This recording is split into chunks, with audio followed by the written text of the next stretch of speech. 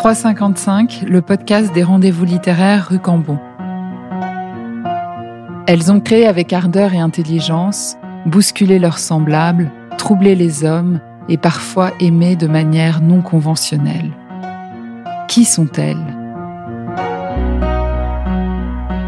Je suis Charlotte Casiraghi et je vous propose de partir à la rencontre de ces grandes figures féminines dans une nouvelle série de podcasts intitulée « Les rendez-vous littéraires rue Cambon ». C'est le parcours hors norme de ces femmes d'exception que je vous présenterai dans les mois à venir. L'histoire et l'œuvre de figures dont le souffle créateur continue encore aujourd'hui de nous inspirer.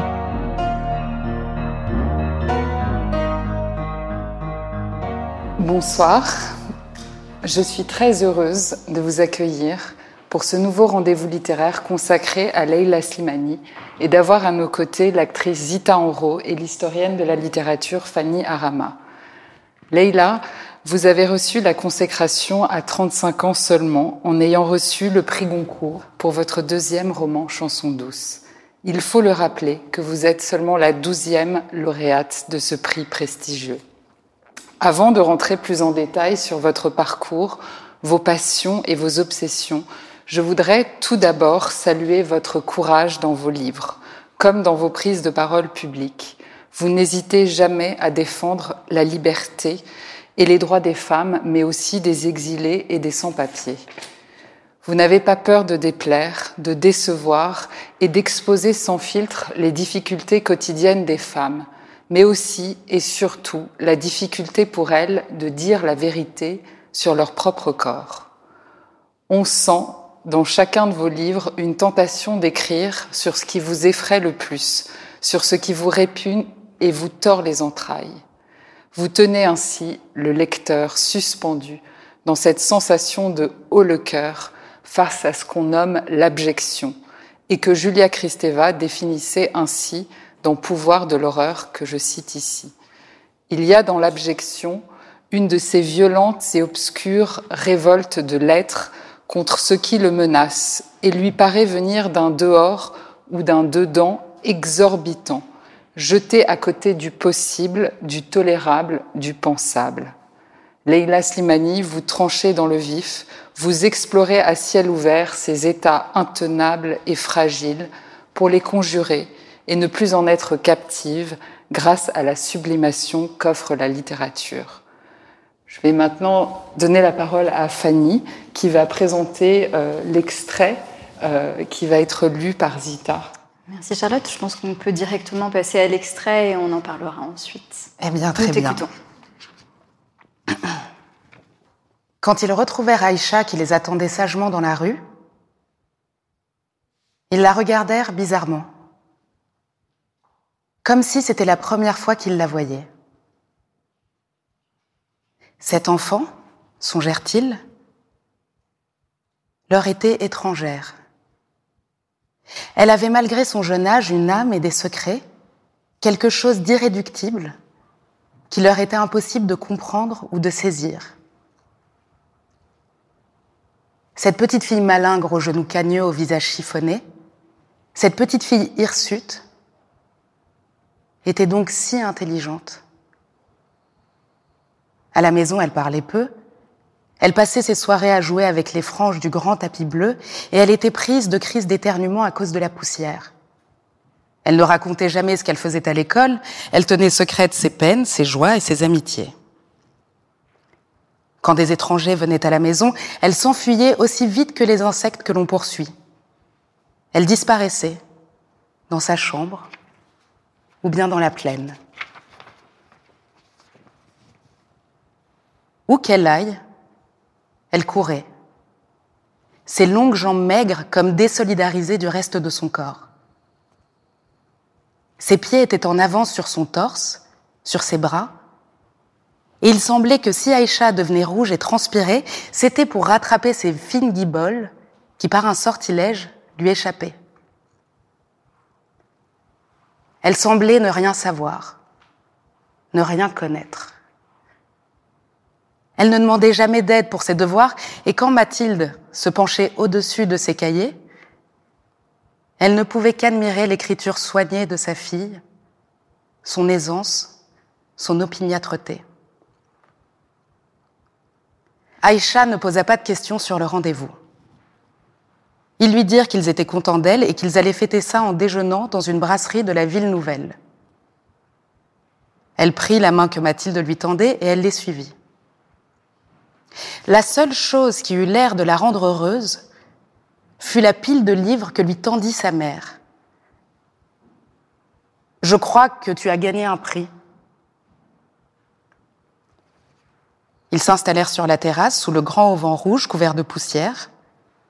Amine prit le petit verre d'Aïcha et y versa un fond de bière. Il lui dit que c'était un jour un peu spécial et qu'elle pouvait boire une gorgée avec eux. Aïcha enfonça le nez dans son verre. La bière n'avait pas d'odeur, alors elle la porta à sa bouche et avala le liquide amer. Sa mère essuya avec son gant une trace de mousse sur sa joue. Elle aima beaucoup ça, le liquide glacé qui glissait de sa gorge à son estomac et la rafraîchissait. Elle ne réclama pas, ne fit pas de caprice, mais elle poussa un peu son verre au centre de la table et sans vraiment y penser, son père le remplit à nouveau. Il était encore tout retourné. Sa fille avait l'air d'une souillon et pourtant elle connaissait le latin. Et elle dépassait toutes les Françaises en mathématiques. Des dons exceptionnels, avait dit l'institutrice. Amine et Mathilde commencèrent à être un peu ivres. Ils commandèrent des fritures, ils se mirent à rire et à manger avec les doigts. Aïcha parlait peu. Son esprit était tout embrumé. Elle avait l'impression que son corps n'avait jamais été aussi léger, elle sentait à peine ses bras. Il y avait comme un décalage étrange entre ses pensées et ses sentiments, une sorte de contretemps qui la perturbait. Elle était saisie par une intense bouffée d'amour à l'égard de ses parents, et quelques secondes après, ce sentiment lui était devenu étranger et elle se mettait à penser à un poème qu'elle avait appris et dont elle avait oublié le dernier vers. Elle n'arrivait pas à concentrer son attention et elle ne rit pas quand une bande de jeunes garçons s'arrêta devant le café et fit quelques acrobaties pour amuser les clients. Elle avait terriblement sommeil et elle eut du mal à garder les yeux ouverts. Ses parents se levèrent pour saluer un couple d'épiciers arméniens à qui ils vendaient des fruits et des cajots d'amandes. Aïcha entendit qu'on prononçait son nom. Son père parlait fort et il posa sa main sur l'épaule osseuse de sa fille. Elle sourit la bouche ouverte. Elle regarda la main noire de son père et y posa sa joue. Les adultes l'interrogèrent. « Quel âge as-tu ? Est-ce que tu aimes l'école ?» Elle ne répondit pas. Quelque chose lui échappait. Elle savait que c'était quelque chose d'heureux et cette dernière pensée qu'elle emporta avec elle quand elle s'endormit, la tête sur la table du déjeuner. Elle se réveilla, les joues mouillées par les baisers de sa mère. Ils marchèrent vers l'avenue de la République et le cinéma Empire, dont l'entrée faisait penser à un théâtre grec. Ils lui achetèrent une glace qu'elle mangea sur le trottoir, lentement, et d'une façon que son père jugea si obscène qu'il finit par lui arracher le cornet des mains et le jeter à la poubelle. « Tu vas attacher ta robe », se justifia-t-il. On jouait, le train sifflera 3 fois. Dans la salle, des groupes d'adolescents riaient entre eux. Des hommes en habit du dimanche commentaient les nouvelles à voix haute et se disputaient. Une jeune femme vendait du chocolat et des cigarettes. Aïcha était si petite que son père dut la prendre sur ses genoux pour qu'elle puisse voir l'écran. La lumière s'éteignit et la vieille ouvreuse marocaine qui les avait installés se mit à crier en direction d'un groupe de jeunes. « Cette Foumouk !» Aïcha se colla contre Amine, comme étourdie par le contact chaud de sa peau. Elle enfonça son visage dans le cou de son père, indifférente à ce qui se jouait sur l'écran et à la lampe torche que l'ouvreuse agitait en direction d'un jeune homme qui avait allumé une cigarette. Pendant le film, Mathilde passa ses mains dans les cheveux d'Aïcha. Elle tira doucement sur chaque mèche, si bien que le corps de l'enfant fut parcouru de frissons de la nuque à la plante des pieds. Quand ils sortirent du cinéma, sa tignasse était encore plus gonflée et crépue que d'habitude, et cela lui fit honte d'être vue ainsi dans la rue.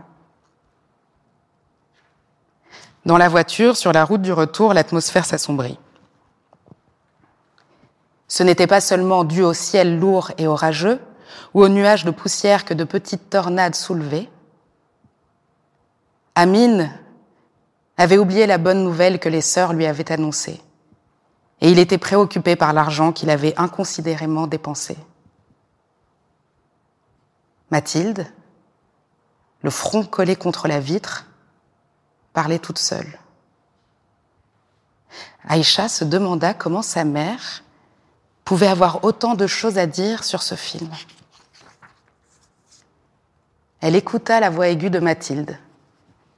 Elle hocha la tête quand celle-ci se retourna vers elle et demanda « Grace Kelly est si belle, non ?» Mathilde aimait le cinéma, si passionnément que cela la faisait souffrir. Elle regardait les films sans presque respirer, le corps tout entier tendu vers les visages en technicolor. Quand au bout de 2 heures, elle quittait le noir de la salle, l'agitation des rues la heurtait. C'était la ville qui était fausse, incongrue. C'était le réel qui lui apparaissait comme une fiction triviale, comme un mensonge. Elle jouissait du bonheur d'avoir vécu ailleurs, d'avoir effleuré de sublimes passions, et en même temps, bouillonnait en elle une forme de rage, une amertume. Elle aurait voulu entrer dans l'écran, vivre des sentiments qui aient la même matière, la même densité. Elle aurait voulu qu'on lui reconnaisse sa dignité de personnage. Merci beaucoup Zita pour Merci. cette lecture. Merci.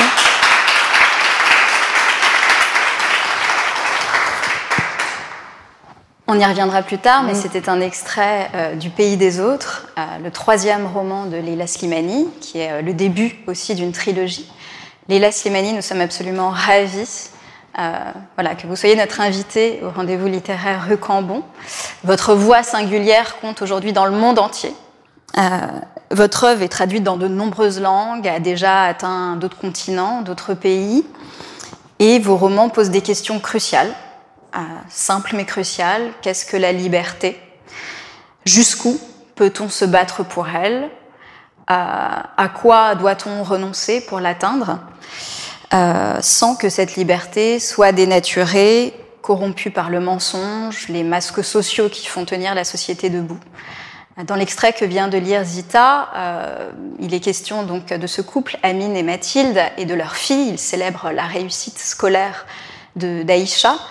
Donc c'est un livre qui s'appelle Le Pays des autres et qui parle d'exil. Mathilde est exilée, mais si on y réfléchit et si on pense aux autres héroïnes de vos romans, toutes ces femmes, aucune de ces femmes n'est à sa place finalement.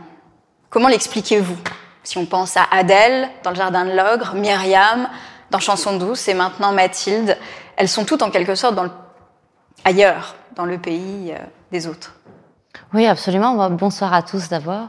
Elles sont toutes dans le pays des autres, elles sont toutes des exilées. Et je pense que ça se ressent dans mes livres parce que je suis une romancière qui écrit toujours à partir de l'intériorité de mes personnages.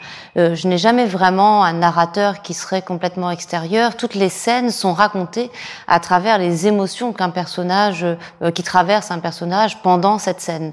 Que ce soit pour Le Jardin de l'Ogre ou pour Chanson douce et Le Pays des autres. Donc évidemment, on est dans un espace tout à fait particulier qui est cette espèce de monde secret que nous connaissons tous, cette petite voix intérieure que les autres n'entendent pas, qu'en général on n'exprime jamais, mais qui fait que l'on sait que nous ne sommes jamais tout à fait à notre place, qu'on se regarde parfois vivre et qu'on ressent de la peur, qu'on ressent de la gêne, qu'on ressent de la honte, qu'on ressent une forme d'inconfort. Et on se voit et on se dit, mais cette petite voix qui fait qu'on se dit parfois « mais qu'est-ce que je m'ennuie » ou « mais que je suis triste » ou « je ne suis pas bien là », mais notre corps, d'une certaine façon, notre visage reste celui du masque et n'exprime rien. Et c'est cette petite voix, en réalité, que j'essaye d'exprimer, que j'essaye d'explorer. Et donc, évidemment, on a toujours le sentiment que ces personnages ne sont pas à leur place, pour différentes raisons. Adèle, parce qu'elle ressent une sorte de vide intérieur immense. Louise, la nounou de Chanson douce, pour des raisons sociales, parce qu'elle sait qu'elle n'est pas à sa place, qu'elle vit dans un monde qui n'est pas le sien et qu'elle joue un rôle. Et tous les personnages, effectivement, du pays des autres, par exemple, l'enfant, c'est un exil dans le passage qu'elle vient de lire. D'une certaine façon, l'enfant, c'est un exil. On est face à ce monde d'adultes qui vous dit quoi faire, comment le faire, comment vous comporter, et vous avez l'impression de vivre sur deux îles différentes qui dérivent les unes à côté des autres. Donc je crois que c'est ça que j'essaye toujours de saisir par mon écriture, le fait que nous sommes tous des îles désertes, que nous vivons dans une forme de... c'est Albert Cohen qui le dit merveilleusement. Et puis parfois, par la grâce de l'amour, par la grâce de la littérature ou d'autres choses, des liens se forment, des ponts se forment, mais la réalité, malgré tout, est celle, au fond, d'une immense solitude. Une solitude et dépossession aussi, sentiment de dépossession. Enfin, chacun est dépossédé de... Oui, et dépossédé, mais d'un autre côté, je le vois pas comme quelque chose de forcément triste. Il y a une phrase d'Adorno qui m'a toujours beaucoup obsédée et que je trouve magnifique, qui dit c'est un grand enjeu moral de ne pas se sentir chez soi quand on est chez soi. Et je crois que c'est une phrase très importante. Cette idée d'être tout bien chez soi, d'être dans une forme de confort, de penser qu'on est arrivé, qu'on est bien. Au fond, je trouve ça plus effrayant et plus dangereux que le sentiment d'exil ou le sentiment de ne pas être à sa place, qui fait que vous remettez toujours tout en question, que vous essayez toujours de regarder tout avec un regard neuf. Et c'est exactement ce qu'on fait dans la littérature. Et c'est ce qu'incarne un personnage comme Alice au Pays des Merveilles. Elle traverse le miroir et puis d'un coup, elle va voir le monde différemment. Et je crois que c'est ça qu'on fait quand on écrit. Tous les matins, on essaye de traverser le miroir et de regarder le monde différemment. Et d'un coup, notre maison n'est plus notre maison. Ce qu'on possède n'est plus ce qu'on possède. Tout est remis en jeu. Et je pense que c'est quelque chose qu'on devrait en fait appliquer plus souvent dans la vie, de tout remettre en jeu et de ne pas se sentir tout le temps à la maison. Zita, le passage que tu as lu donc décrit l'état d'esprit de Mathilde qui veut qu'on lui rende sa dignité de personnage. Tu es actrice. Est-ce que c'est ça, incarner des personnages, c'est rendre à un personnage sa dignité ?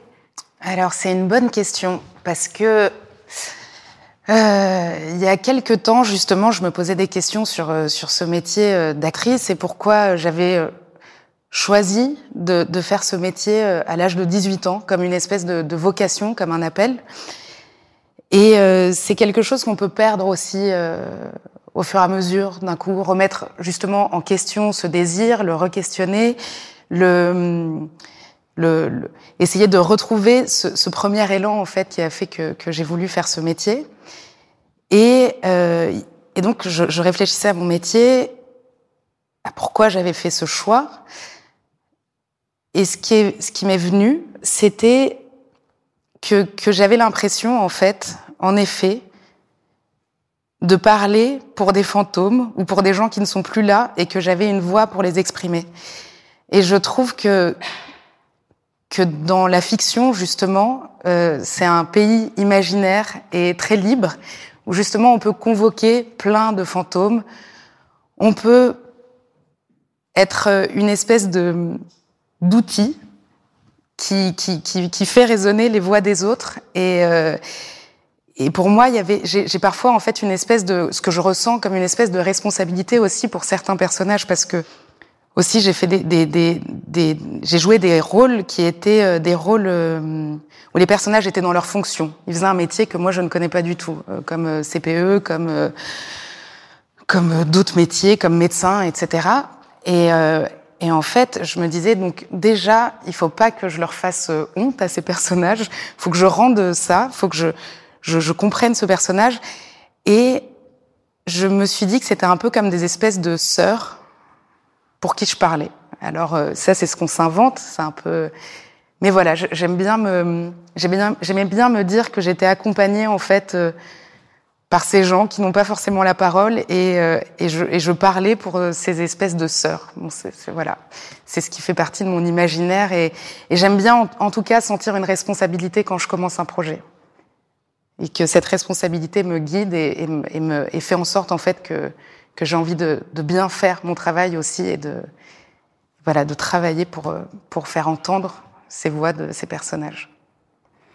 Charlotte, est-ce que tu t'es identifiée à l'une des héroïnes du pays des autres ? Est-ce qu'éventuellement tu as retrouvé quelque chose de toi dans l'une ou l'autre de J'ai pas eu une identification au sens de me dire je me retrouve dans ce personnage ou dans l'autre. C'est plutôt ce que disait Leïla au début, c'est ce sentiment d'étrangeté, d'île déserte qui m'a frappée vraiment en rentrant dans la lecture du pays des autres et le personnage de Mathilde justement qui se retrouve dans un pays qu'elle ne connaît pas, sans repère, confrontée aussi à une misère qui la met complètement à nu face à l'aridité du climat, face à des épreuves physiques, morales et ça m'a fait tout de suite penser justement à un fragment des pensées de Pascal où il parle justement de la condition misérable de l'homme, où il faut l'imaginer comme jeté, comme s'il était apporté en fait endormi dans une île déserte, sans repère, et finalement on a ce sentiment avec ce personnage de Mathilde vraiment de ce vertige de l'angoisse aussi. Et ce qui est très fort dans le pays des autres, c'est que progressivement elle gravit la montagne, qu'il y a quand même le sentiment d'un effort qui lui permet peut-être de faire quelque chose face à cette misère, en tout cas par le soin, par l'attention à l'autre. Et ça, je me suis beaucoup identifiée dans cet aspect-là du personnage qui, finalement, réussit quand même à surmonter ce sentiment de vertige. Voilà. Ce qui est intéressant, c'est que toutes vos héroïnes, Leïla Slimani, sont en quelque sorte enfermées dans leur propre paradoxe, parce que Mathilde se raconte des histoires en suivant Amine au Maroc, et finalement, quand elle est là-bas, elle écrit un petit peu des fausses nouvelles à sa sœur, voilà, pour paraître plus heureuse et plus épanouie qu'elle ne l'est en réalité. Et ça se retrouve dans tous les portraits de femmes que vous écrivez, se raconter des histoires, enfin... Oui, se raconter des histoires parce que la vie est plus intense dans les histoires, parce que la vie est plus intense dans les fictions. Tous mes personnages ont un rapport, par exemple, très fort au roman, au cinéma. Je pense que pour des gens qui ont des désirs d'une vie forte, passionnante, il peut y avoir dans la fiction à la fois un plaisir et en même temps une très grande souffrance, parce que d'un coup, cet espace fictionnel vous renvoie à la trivialité de votre existence. Je crois que quand j'ai commencé à écrire, peut-être qu'une des choses qui m'obsédait le plus, c'était cette terreur de la trivialité. Et elle est sans doute liée au fait que je suis une femme. Pour les femmes, il y a dans notre destin une part de trivial. On nous promet un destin dans lequel il y aura une part de vie domestique, une part de cuisine, une part d'enfants, de couches à changer, de maladies à soigner. Et ça peut être quelque chose d'extrêmement effrayant de se dire « Ah, c'est à ça que je suis promise ». Les petits garçons ont peut-être plus facilement cette idée qu'ils deviendront des héros, même dans des figures qui peuvent être aussi sombres que celle du soldat ou celle du cow-boy, mais il y a quelque chose d'héroïque. Lorsque j'étais enfant, je n'avais pas de figure de femme héroïque, j'avais des figures de femmes tragiques, de femmes amoureuses qui mouraient par amour, qui se suicidaient, mais je n'avais pas l'idée qu'on pouvait se sortir d'une certaine façon de la trivialité. C'était un destin commun aux femmes. Et c'est quelque chose qui me terrorisait plus encore que la mort ou que la maladie. C'était comme une sorte de mort lente. Et je pense que tous mes personnages ressentent ça, cette idée que finalement, ça n'est que ça. Ça n'est que ça, la vie. Oui, je me suis mariée, j'ai eu un enfant, et maintenant, il reste toute une vie à vivre où il faudrait que ça me comble, où il faudrait que je sois heureuse de ça. Et comment avouer, comment admettre que ça ne me suffit pas, ce dont on m'a dit toute ma vie, que ça devait me suffire et que ça devait me remplir. Et donc c'est ça, je pense, qui fait que ce sont des êtres de paradoxe, c'est qu'elles essayent au plus profond d'elles-mêmes de correspondre. Elles y trouvent parfois une forme de paix. Adèle, elle est capable de tromper son mari toute la nuit, de se mettre dans une situation très difficile, et le matin, quand son fils vient dans son lit, elle se dit « je ne recommencerai plus jamais parce qu'au fond, qu'est-ce que je suis bien chez moi, dans mon confort et dans ma petite maison ?» Et puis de nouveau, ce confort l'étouffe. Donc il y a toujours cette idée, chez Mathilde, chez Louise, chez toutes, que la maison est un lieu très ambivalent, qu'il vous protège et qu'il vous dévore, qu'il vous permet finalement de vivre dans une forme de sécurité et d'amour, et en même temps, il annihile toute possibilité de grandeur. Et je pense que c'est là le principal paradoxe. Il est dans cet espace dans lequel vivent les femmes, parce que toutes ces femmes vivent d'abord dans une maison qui les enferme. D'ailleurs, il y a un très beau roman de Lou Andréa Salomé qui s'appelle La Maison. Absolument. Pour faire un clin d'œil. Oui, mais je pense que la question de la spatialité, c'est une très très grande question féminine qui a été bien sûr traitée par Virginia Woolf, par Lou Andréa Salomé et par beaucoup d'autres. Même Toni Morrison parle beaucoup de la question de l'intérieur. Je pense que la question féminine, la question féministe, c'est une question de spatialité. Comment conquérir le dehors et quel rapport je peux avoir avec un lieu qui, à la fois, m'enferme et me protège.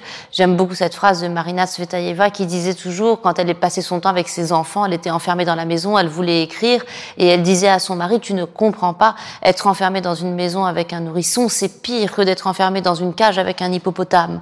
Et évidemment, il ne comprenait pas, mais c'était pour dire ce sentiment qu'elle avait d'immenses dangers et d'annihilation de tout ce qu'elle avait, alors que son mari lui disait, mais tu as un toit sur la tête et de quoi manger, tes enfants au chaud, qu'est-ce que tu demandes de plus ? Alors, on va revenir sur la question de la trivialité, parce que dans tous vos romans, il est question des femmes, de leur épuisement, de leurs besoins, de leurs désirs, de leurs pulsions. Pourquoi cette attention au corps des femmes ? Parce que je crois que c'est la principale question politique pour les femmes, c'est d'abord la question du corps, et que la révolution féminine et féministe, elle se fera d'abord par le corps. Cette prise de conscience, elle m'est venue très tôt parce que j'ai grandi dans un pays, le Maroc, où la loi faisait que je ne possédais pas mon corps, je n'étais pas maîtresse de mon corps. Au Maroc, comme dans d'autres pays où l'islam est religion d'État, on ne peut être que vierge ou épouse, puisque les relations sexuelles hors mariage sont interdites. Et que donc, d'une certaine façon, la virginité et votre sexualité ne sont pas une question intime, n'est pas une question qui est basée sur le consentement. Et donc, d'une certaine façon, l'État, votre père, votre mari, votre frère, ont quelque chose à dire sur votre corps. Ils en sont les maîtres et les possesseurs. Vous pouvez vous retrouver en prison pour avoir eu une relation sexuelle consentie. L'homosexualité est interdite, l'avortement est interdit, il y a au Maroc 600 avortements clandestins par jour. Donc j'ai évidemment très vite compris que tant que ce corps était bridé, qu'il n'avait pas la possibilité d'avoir accès d'abord à l'intimité, à la vie privée, et puis plus important peut-être encore, je dirais le droit au mensonge et le droit au secret. Je pense que c'est ça qui est très très important, c'est de permettre à chaque corps de pouvoir vivre hors de la vue des autres, et que personne ne vous dise tu étais où, tu as fait quoi et avec qui. Donc c'est d'abord cette question du corps qui m'obsède, comment ce corps est vu, comment ce corps est touché, ce qu'on inflige aussi à notre corps, cette impression aussi d'être tout le temps regardé, de parfois aussi avoir presque tendance, comme c'est le cas pour Adèle, à se vendre, de penser que c'est par le corps qu'on va exister, qu'il faut se laisser prendre, se laisser toucher, que l'amour, l'affection ou la considération que les autres auront pour nous, elle passera par ça, par un don de son corps, comme on peut le vivre par ailleurs avec ses enfants. Donc c'est évidemment pour moi par le corps que tout commence et que tout finit d'ailleurs. Zita, en tant qu'actrice, dans quelle mesure tu ressens ton corps comme quelque chose d'éminemment politique, c'est-à-dire qui peut être investi par les fantasmes ou les idéaux, ou en tout cas les projections collectives des autres? En fait, ce qui est drôle, je me suis rendu compte de ça en travaillant, c'est que, bien sûr, moi, enfant, je me rendais compte de mon apparence, de ce à quoi je ressemblais, mais je ne me définissais pas.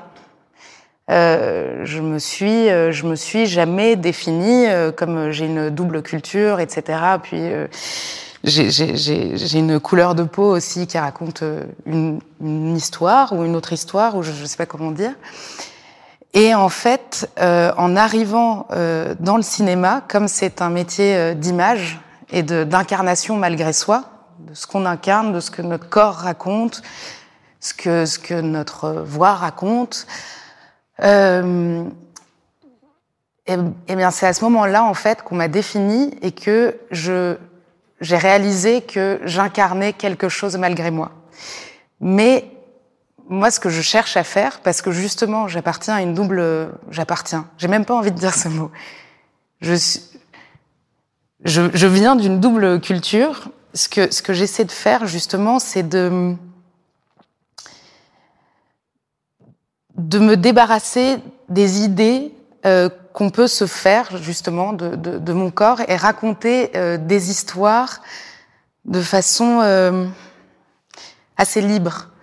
Et donc justement d'inventer autre chose et de pas me laisser enfermer, en tout cas dans des projections. Et c'est assez ambigu parce qu'en même temps j'ai choisi un métier où forcément il y a des projections et ce que je cherche à faire justement c'est sortir de là et d'aller où je veux dans les histoires que j'ai envie de raconter. Donc c'est drôle, c'est vraiment le cinéma, mais parce que c'est un métier d'image que j'ai senti que mon corps, mon aspect plus que mon corps racontait quelque chose malgré moi. Leïla, vous dites dans une interview qu'il faut rendre au corps sa noblesse comme le corps est un sujet aussi noble en quelque sorte que la guerre. Ou les grands dilemmes moraux abordés jadis par les grands romans politiques ou métaphysiques du XIXe siècle. Mais comment on fait pour rendre au corps sa noblesse en littérature ?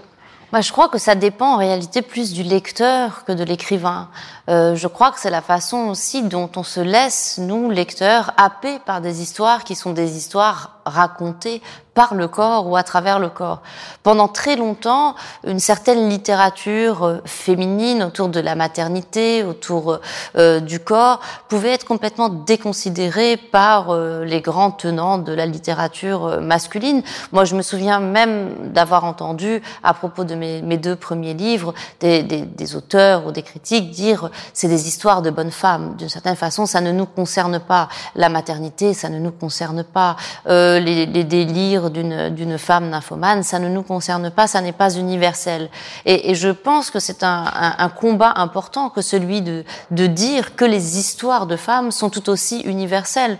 On sait toute notre vie, nous, les femmes, identifiées à des hommes. D'ailleurs, tout à l'heure, vous posiez la question à Charlotte, à quel personnage elle s'était identifiée, mais elle aurait très bien pu s'identifier à Amine, ou à Mourad, ou à Omar. Moi, j'ai une facilité à m'identifier à des personnages masculins. Je me sens totalement plastique en termes d'identification. Et je pense que c'est ça aussi qui est important, et c'est peut-être le défi le plus excitant, c'est de se dire que peut-être un lecteur masculin s'identifie complètement physiquement au personnage d'Adèle. Et Adèle, je l'ai construite aussi.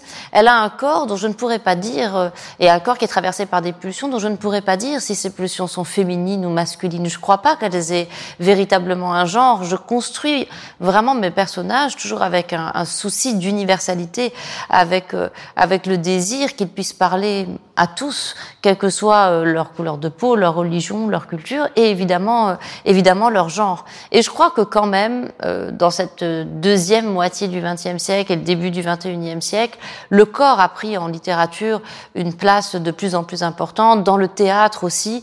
Il y a quand même aujourd'hui un certain regard sur le corps qui est plus noble, parce que le corps porte nos blessures, porte nos cicatrices, dit d'où on vient. Je pense que ce que tu disais tout à l'heure sur l'aspect aussi, la prise de conscience du racisme, la prise de conscience de la misogynie, sont aussi des prises de conscience du corps.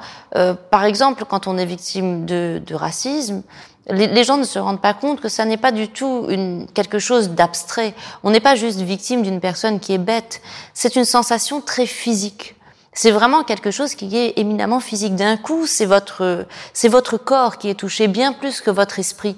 Vous pouvez avoir un esprit totalement indifférent à l'insulte qui vous a été portée, mais d'un coup, votre corps est plus lourd, vos cheveux sont plus frisés, votre peau d'un coup vous apparaît encore plus foncée, vos sourcils encore plus fournis. Vous avez l'impression comme de vous métamorphoser sous les yeux de cette personne qui vous a transformé par son insulte physiquement, bien plus que moralement.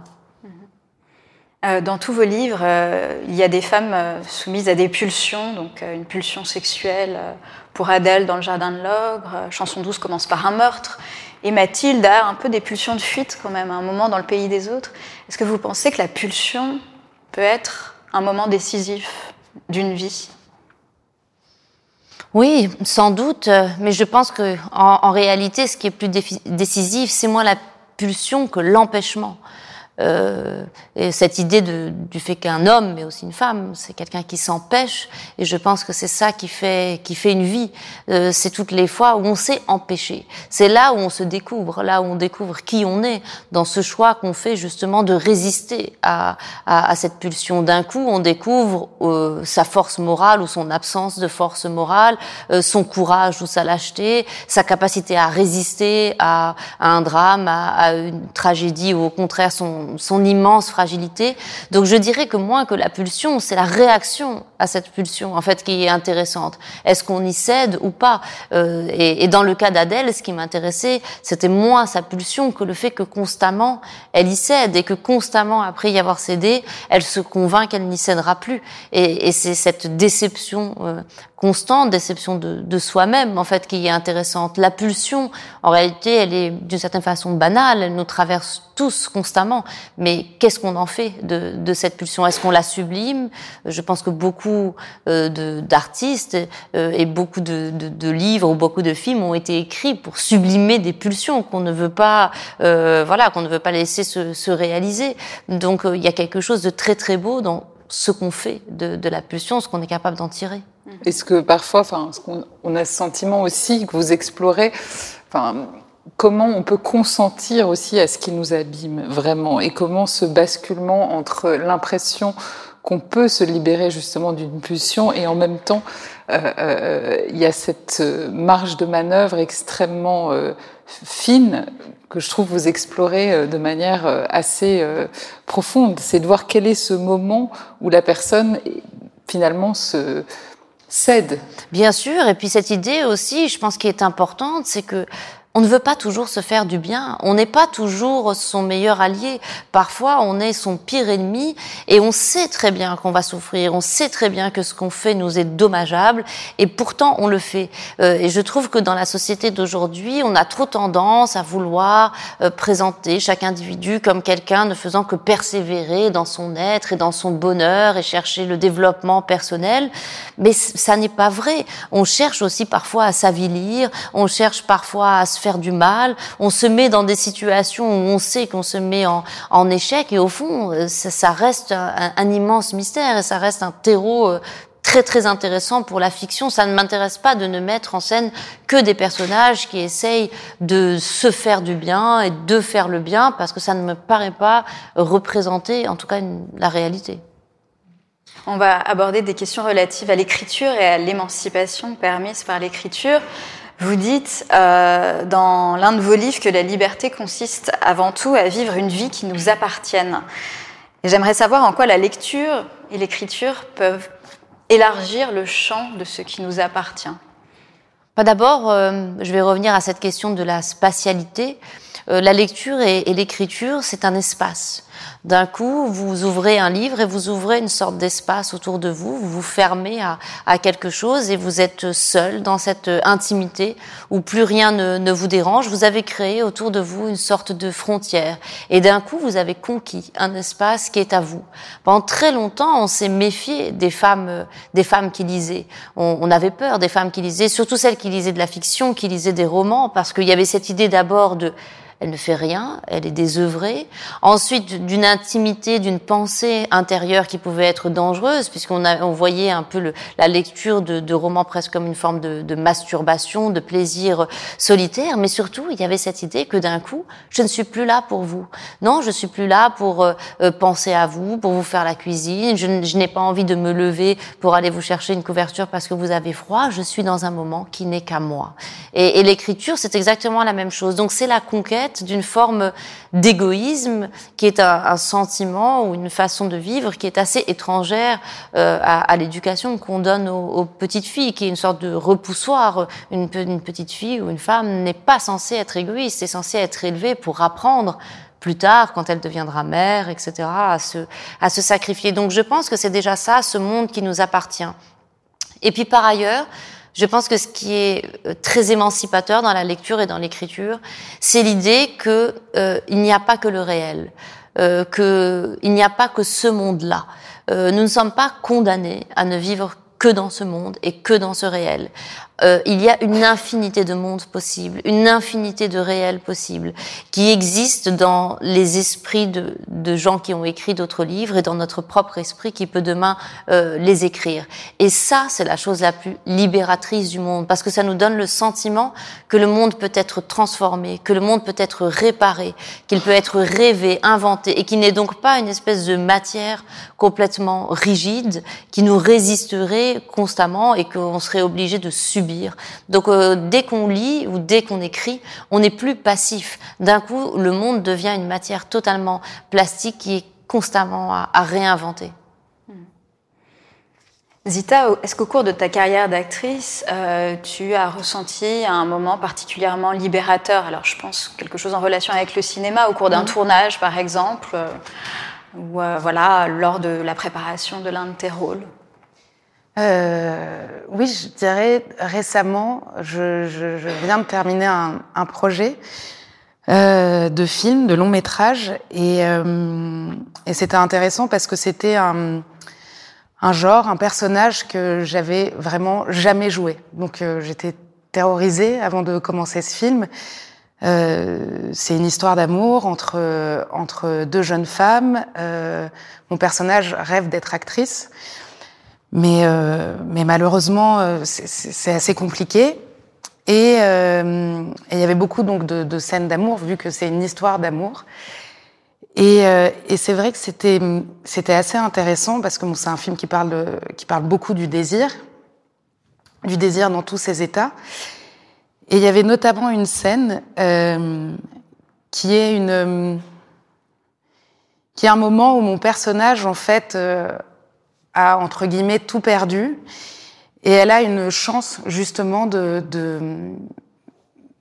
d'avoir accès en tout cas à quelqu'un qui peut l'aider par rapport à son métier. Et donc c'était une scène où elle dit un texte de Tchekhov, elle dit un extrait de Platonov, et elle fait ça en enlevant ses vêtements, en se mettant à nu. Et elle se met à nu par le texte et elle se met à nu physiquement. Et c'était une scène, comme vous pouvez l'imaginer, qui me terrorisait parce que d'un coup, je me suis dit, je peux être très très ridicule en disant du Tchekhov et en enlevant mes vêtements, ça peut vraiment ne pas fonctionner. Donc j'étais très stressée le jour du tournage. Et en plus, c'est un extrait qui commence... Je crois que qui dit que c'est terrible d'être une femme libre et qui n'a rien à faire. Et ce personnage féminin demande, elle dit, qu'est-ce que je suis? Dites-moi ce que je suis libre et je n'ai rien à faire. Et donc, en fait, de dire ce texte comme ça, qui parle de cette liberté, de cette femme, de cette avancée comme ça, en se mettant à nu, j'ai ressenti, malgré la vulnérabilité du moment de se déshabiller comme ça, j'ai ressenti énormément de force. Et là, justement, mon corps... il y avait une sensation, en fait, de pouvoir à travers ce corps dénudé que j'avais jamais ressenti. Et c'était une expérience nouvelle et qui m'a remplie au moment de le faire. Et voilà. Leïla, on vous a demandé de choisir un texte qui vous tient particulièrement à cœur, écrite par une femme. Et vous avez choisi Sonietchka, de l'écrivaine russe Ludmila Olitskaya. Donc Zita va nous en lire un extrait et vous nous direz ensuite ce qui vous touche dans ce texte et pourquoi vous l'avez choisi. Dès son plus jeune âge, à peine sortie de la prime enfance, Sonietchka s'était plongée dans la lecture. Son frère aîné, Ephrem, l'humoriste de la famille, ne se lassait pas de répéter la même plaisanterie, déjà démodée au moment de son invention. À force de lire sans arrêt, Sonietchka a un derrière en forme de chaise et un nez en forme de poire. Malheureusement, il n'y avait pas là beaucoup d'exagération. Son nez avait vraiment la forme avachie d'une poire, et Sonietchka, une grande bringue à la forte carrure, aux jambes osseuses et au maigre derrière aplati, n'avait qu'un seul atout. Une volumineuse poitrine de femme poussée trop tôt, et pour ainsi dire déplacée sur ce corps maigre. Elle rentrait les épaules, se voûtait et portait d'amples tuniques. Honteuse de cette opulence incongrue par devant, et de cette navrante platitude par derrière. Charitable, sa sœur aînée, mariée depuis longtemps, mettait généreusement l'accent sur la beauté de ses yeux. Mais c'étaient les yeux les plus ordinaires du monde, pas très grands et marrons. Il est vrai que, chose rare, elle avait des cils épais qui poussaient sur 3 rangs et tiraient vers le haut le bord renflé de ses paupières. Mais il n'y avait là rien de particulièrement beau, c'était même plutôt un handicap, puisqu'elle était myope et portait des lunettes depuis sa plus tendre enfance. Pendant 20 années, de 7 à 27 ans, Sonietchka avait lu presque sans discontinuer. Elle tombait en lecture comme on tombe en syncope, ne reprenant ses esprits qu'à la dernière page du livre. Elle avait pour la lecture un talent peu ordinaire, peut-être même une sorte de génie. Les mots imprimés avaient sur elle un tel empire qu'à ses yeux, les personnages imaginaires existaient au même titre que les êtres vivants, que ses proches, et les nobles souffrances de Natacha Rostov au chevet du prince André mourant avaient la même authenticité que le chagrin déchirant qu'éprouva sa sœur lorsqu'elle perdit sa petite fille de 4 ans par suite d'une négligence stupide. Bavardant avec une voisine, elle n'avait pas vu basculer dans le puits la fillette boulotte et pataude, au regard paresseux.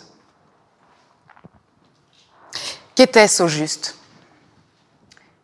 Une incapacité totale à comprendre l'élément de jeu présent dans tout art ?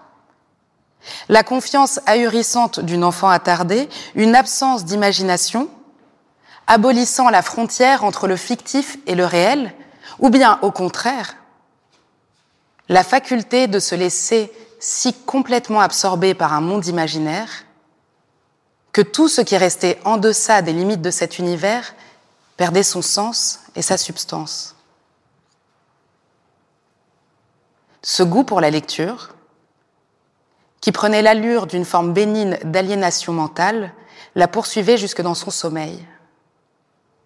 Même ses rêves, on peut dire qu'elle les lisait. Quand elle rêvait de romans historiques palpitants, elle devinait, d'après le déroulement de l'intrigue, le style des caractères typographiques et par une sorte d'instinct bizarre sentait les alinéas et les points de suspension.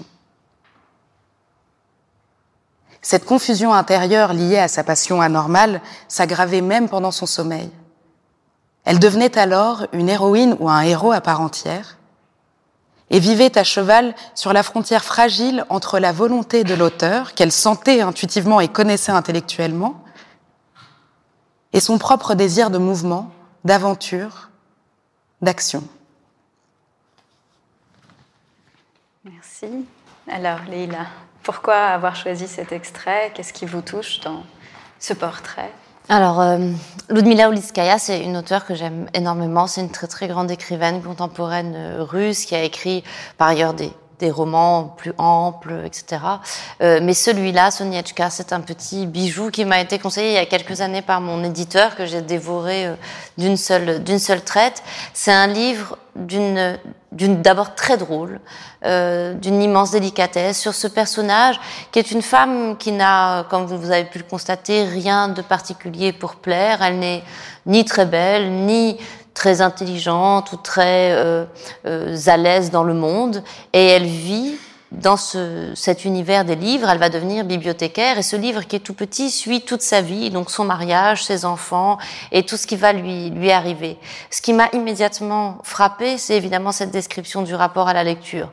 Moi, je me souviens très bien que quand j'ai commencé à lire de manière vraiment très très assidue, j'avais un rapport vraiment fusionnel avec les romans que je lisais. Quand je lisais la littérature russe, que je lisais Dostoïevski, j'avais envie de vivre comme les Russes, j'avais envie de boire du thé très fort, je lisais toujours, je me souviens dans les romans de Dostoïevski, il mange tout le temps des cornichons et des oignons crus, et je voulais manger des cornichons, des oignons crus, mettre une chapka sur ma tête. Et après, je me souviens que pendant une époque, j'ai lu Pearl Buck pendant, 2 mois, et je me croyais en Chine, je ne voulais boire que du thé au jasmin, et j'avais l'impression de vivre vraiment dans ce monde-là.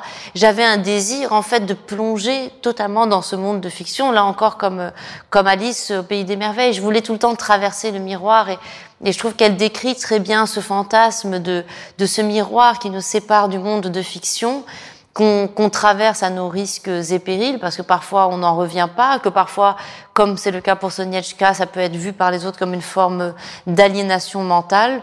Et donc c'est un livre que je vous recommande à tous, qui est vraiment extrêmement beau et en plus très drôle. Vous pensez donc que la lecture peut être dans une vie, dans une existence aussi, une activité aussi décisive qu'une rencontre, par exemple? Ça peut faire bifurquer. Mais c'est une rencontre. C'est une rencontre. On rencontre des personnages, on rencontre un auteur. Puis je vais vous dire, il y a plein de gens que j'ai rencontrés dont j'ai l'impression qu'ils étaient beaucoup moins vivants et beaucoup moins intéressants que plein de personnages de fiction. Il y a beaucoup de gens que j'ai totalement oubliés, alors qu'il y a des livres que j'ai lus il y a 10 ans dont le personnage est encore très très vivace dans mon esprit.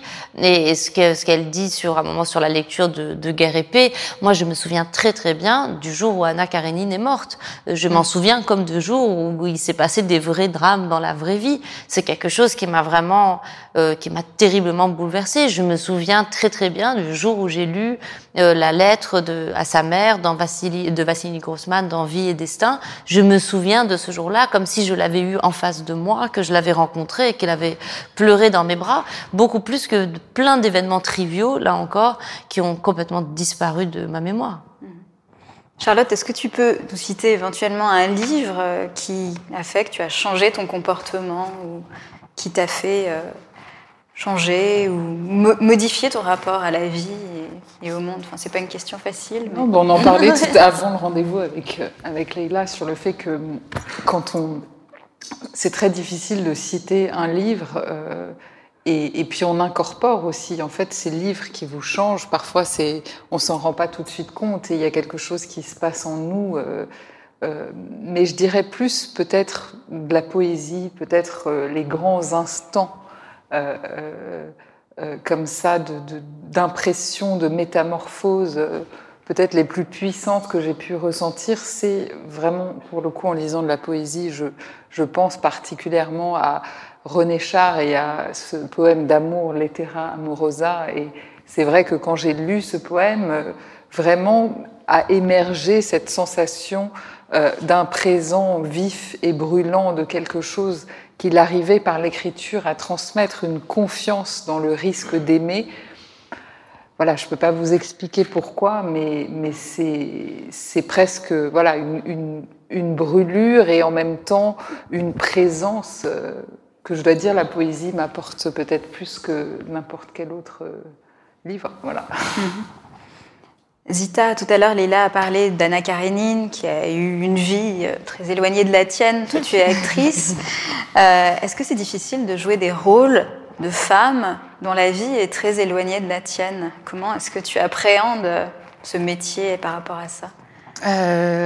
Oui, c'est difficile, mais c'est pour ça que le travail, c'est bien, parce que justement, on se dit, mais je vais jamais y arriver. Et puis, à force de travail, on arrive un peu à percer le secret aussi du personnage, du scénario, du film. Moi, je le vois vraiment comme ça dans la façon dont j'appréhende mon travail. C'est comme si je grattais la terre pour essayer de trouver la toute petite chose qui va me permettre de jouer. Mais bizarrement, je sais pas si finalement si les personnages sont éloignés, mais comme on choisit, quoi, en tout cas je choisis, je sais pas pour les autres, mais je pense que c'est le cas quand même de beaucoup d'acteurs, on choisit aussi des projets qui nous bouleversent, où il y a un lien assez discret parfois entre le personnage, l'histoire et soi-même. On le choisit parce que ça fait écho aussi à quelque chose, ça nous inspire quelque chose, et donc bizarrement il y a toujours une espèce de proximité qui permet de rentrer dans l'histoire et d'apprivoiser voilà le personnage. Mais sinon après le côté plus il y a des étapes de travail, quoi, le côté un peu méthode, c'est par exemple si je joue je sais pas, une médecin, je vais aller dans un hôpital, je vais rencontrer des médecins, je vais voir comment ils parlent de leurs patients, quel est leur rapport à leur travail, etc. Donc il y a ce travail un peu d'enquête, mais c'est vrai que dans le choix des projets, il y a toujours un lien secret quelque part, et donc c'est vraiment comme ça qu'on peut rentrer dans l'histoire et rapprocher en fait le personnage de soi et de le rendre vivant. Mmh. Mais finalement, ça serait peut-être tout aussi difficile de jouer un personnage extrêmement proche de nous. Enfin, jouer ton propre rôle, exactement, c'est un enfer. C'est assez compliqué. Récemment, je jouais une actrice et je la jugeais beaucoup parce que justement, on a le même métier. Et pour moi, les choix qu'elle faisait, je les comprenais pas. Je me disais, mais ne fais pas ça. Tu cours à ta perte, en fait, en faisant ça. Et donc, on est plus dur, en fait, quand le personnage nous ressemble, alors que quand il nous ressemble trop, mais moi je vois un peu de toute façon le travail d'actrice comme quelque chose un peu de psychanalytique aussi. On vient résoudre quelque chose de soi à travers un film. Mmh. Leïla, vous dites souvent de vous que vous êtes une jeune écrivaine et vous parlez avec beaucoup de transparence des ateliers d'écriture que vous avez suivis, par exemple, au tout début de votre carrière, dans une très jolie petite publication qui s'appelle « Comment j'écris » et vous parlez de ce métier d'écrivaine, laborieux, gratifiant également. Maintenant que le temps a passé un petit peu, est-ce que vous avez l'impression d'avoir progressé? Est-ce que c'est un domaine où l'on s'améliore? Je sais pas, je n'en suis pas sûre. En tout cas, ce que je sais, c'est que on apprend certaines choses, on apprend peut-être certaines techniques, on acquiert un peu plus de confiance, mais à chaque fois, il faut tout recommencer depuis le début. C'est comme si on n'avait jamais écrit. À chaque fois, on est tout en bas de la montagne et puis il faut de nouveau la gravir. Et de nouveau, ça paraît impossible. Et c'est assez fou parce que parfois, on finit un livre, on regarde le livre et on se dit mais comment est-ce que ce livre s'est écrit? On se dit même pas comment je l'ai écrit, comment il s'est écrit. Il y a quelque chose comme si il y avait eu une part presque de magie, comme si un démon avait aussi pris sa part dans l'écriture de ce livre. Donc on n'a pas l'impression en réalité d'avoir toute la maîtrise. Les gens pensent souvent que les écrivains sont des sortes de marionnettistes qui dirigent leur petit monde en sachant exactement où ils vont, ce qu'ils font, mais c'est pas du tout ça. En tout cas, pour moi, c'est pas du tout ça. Moi, j'ai plutôt l'impression, quand j'écris, d'être dans une forme de transe. Il y a des choses qui arrivent, et puis j'en suis, en général, la première surprise. Et en réalité, j'ai souvent peur que ça s'arrête parce que comme je ne le maîtrise pas et comme je ne sais pas ce que c'est, je me dis peut-être que cette magie, peut-être que cette transe, cette concentration, cette joie profonde aussi qui est la mienne quand j'écris, peut-être qu'à un moment il n'y en aura plus, enfin que j'aurai tout épuisé de ces sentiments-là. Donc je ne sais pas du tout si on s'améliore, je ne sais pas si on progresse, mais ce qui est étonnant, c'est que malgré la difficulté, malgré le sentiment qu'on va pas y arriver, on continue malgré tout à le faire, comme si à chaque fois on cherchait à corriger le livre d'avant avec le livre d'après, comme si on avait le petit espoir de faire mieux. Et au fond, on sait très bien qu'on va échouer, qu'on échouera toujours. Et c'est ce que dit Beckett. Il dit, c'est ça qui définit un écrivain. C'est quelqu'un qui apprend à échouer avec élégance. Donc il faut essayer d'échouer, mais d'échouer bien. Mm-hmm. Oui, votre œuvre m'a beaucoup fait penser à Beckett. Vraiment, enfin voilà, vous mettez en scène des êtres empêchés et voilà, vous tournez autour de l'empêchement en permanence. Charlotte, dans les lettres qu'écrit Mathilde, qui est l'héroïne du Pays des autres, donc Mathilde écrit des lettres à sa famille. Elle a du mal à trouver les mots justes et elle s'émerveille de voir dans le langage, je cite, un champ immense, un terrain de jeu sans limite qui lui fait peur et qui l'étourdit. Est-ce que tu penses que la lecture permet de mieux s'approprier les mots ou la langue ? Ou là encore, est-ce que c'est à recommencer à chaque fois ? Évidemment de lire, enfin en tout cas quand on aime lire, on ouvre évidemment son champ lexical, on s'ouvre à une autre syntaxe, on affine sa propre grammaire aussi, on s'approprie les mots, mais je pense que dans l'appropriation des mots, c'est quelque chose qui se passe aussi dans le corps, qui se passe dans le ressenti, et on peut lire des milliers et des milliers de livres et emmagasiner machinalement des mots et avoir énormément de vocabulaire sans pour autant s'approprier les mots. Et ça, c'est vraiment quelque chose de très intime, et chacun trouve évidemment sa manière de s'approprier les mots, mais il suffit pas de lire énormément justement pour que les mots, quelque part, soient charnels. Ça, c'est quelque chose qui est très personnel, en fait. Oui, et d'ailleurs, il y a des gens aussi qui arrivent à créer une langue qui est une langue qui est une langue qui ne vient pas des livres, des gens qui ont réussi à exprimer des langues de la rue, des langues créolisées, des langues un peu maladroites, mais qui ont une immense poésie, qui sont pas des langues parfaites, qui ne viennent pas de l'Académie française et de la grande littérature, mais qui viennent d'ailleurs et qui sont fortes et qui nous touchent et qui sont universelles parce qu'elles sont profondément incarnées, et que parfois la langue elle-même, dans son empêchement, dans son aridité ou dans sa maigreur, justement dans le fait qu'elle n'est pas si riche, elle dit quelque chose d'un état social ou d'un état du corps. Donc je pense qu'il faut pas avoir peur même d'utiliser le langage, même quand ce langage-là ne nous vient pas des plus grandes autorités. Il peut nous venir des histoires que nous racontait notre mère, il peut nous venir de la rumeur de la rue, il peut nous venir de partout. Mais c'est surtout par rapport au fait que souvent on pense que il faut que je lise beaucoup pour affiner ma culture, mon vocabulaire, et les gens parfois se mettent une énorme pression en voulant lire, en pensant qu'ils ont quelque chose à combler, et en fait parfois il vaut mieux lire très très peu.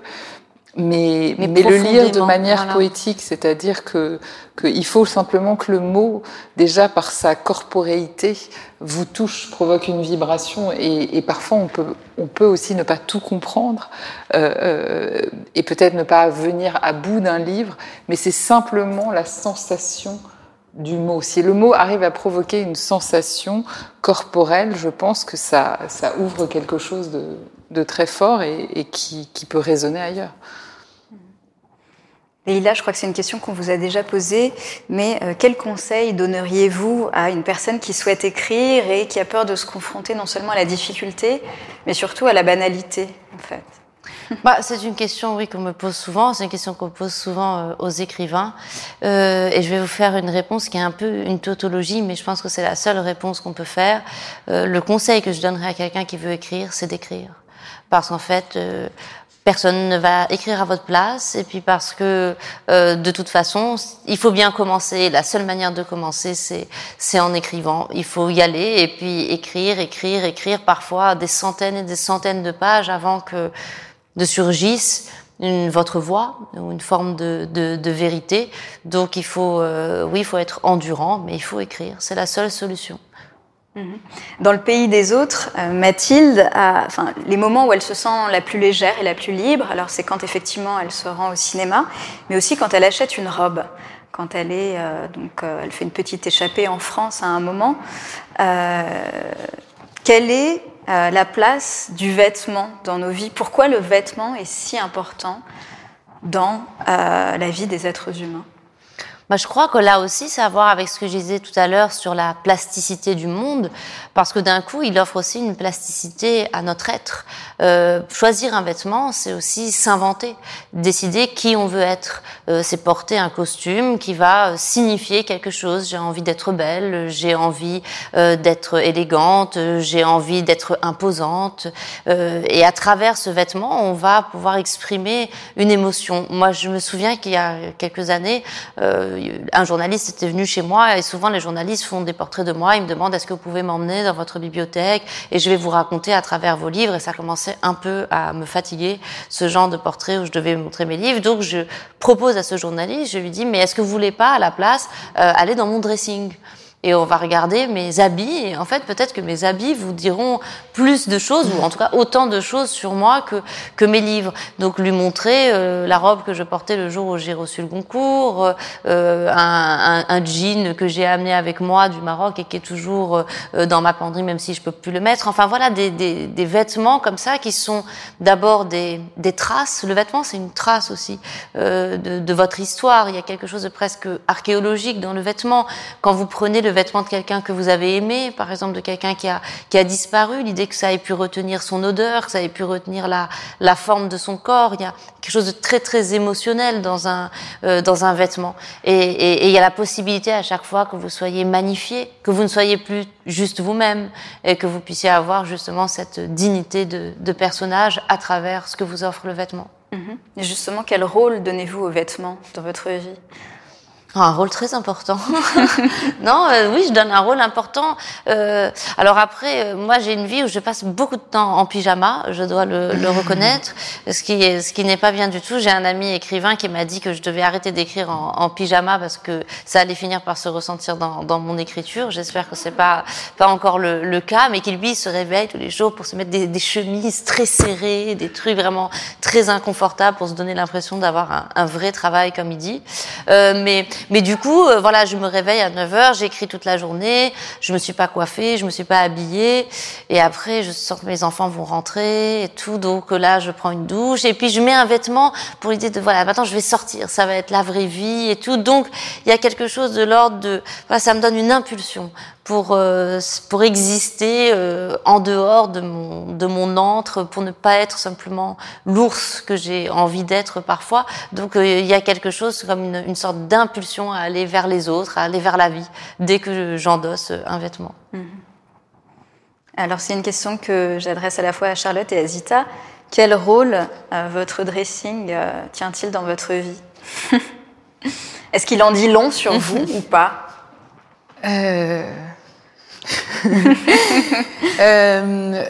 Oui, alors moi je dirais c'est peut-être plutôt des costumes, des vêtements que je trouve très beaux et que je n'ose pas mettre en fait. On parlait de l'empêchement, de cet empêchement de regarder ça et de me dire je me verrais bien là-dedans, quoi. Je le rêve et en fait je manque un peu d'audace. Donc mais ensuite aussi il y a quelque chose dans le métier d'acteur et d'actrice, c'est que comme on passe beaucoup de temps à se mettre dans les vêtements des autres, à essayer de trouver justement le costume pour devenir ce personnage. Donc je dirais ces derniers temps, c'était plus des vêtements de confort en fait, puisqu'en fait on arrive au travail et le premier truc qu'on fait, si on commence très tôt sa journée à 7h du matin, c'est se déshabiller et mettre d'autres vêtements. Donc je dirais en ce moment c'est un dressing de travail, de confort pour pouvoir enlever rapidement et pour pouvoir sauter dans ces vêtements qui nous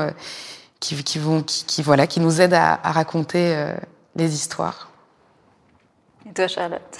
Je ne sais pas ce que ça peut dire de moi, mais en tout cas, c'est très éclectique. Moi, j'aime bien cette idée qu'on peut se voir de manière différente, se rêver de manière différente et avoir des vêtements très différents. Parfois, j'ai même des vêtements qui ne me correspondent pas du tout dans mon placard, où je me dis, je ne suis pas sûre que ça m'aille très bien, mais quelque part, oui, d'avoir la possibilité d'explorer différentes manières d'être et surtout, peut-être, une vision aussi de l'élégance qui m'a été transmise par ma mère aussi, c'est d'avoir toujours un vêtement approprié pour chaque circonstance. Et donc, c'est vrai que voilà, j'aime bien avoir un choix qui n'est pas forcément des vêtements en fait, que je porte énormément, parce qu'à la fin, on porte un peu toujours les mêmes choses. Mais voilà. Merci beaucoup à toutes les trois, Leïla, Charlotte, Zita. Merci beaucoup. Merci.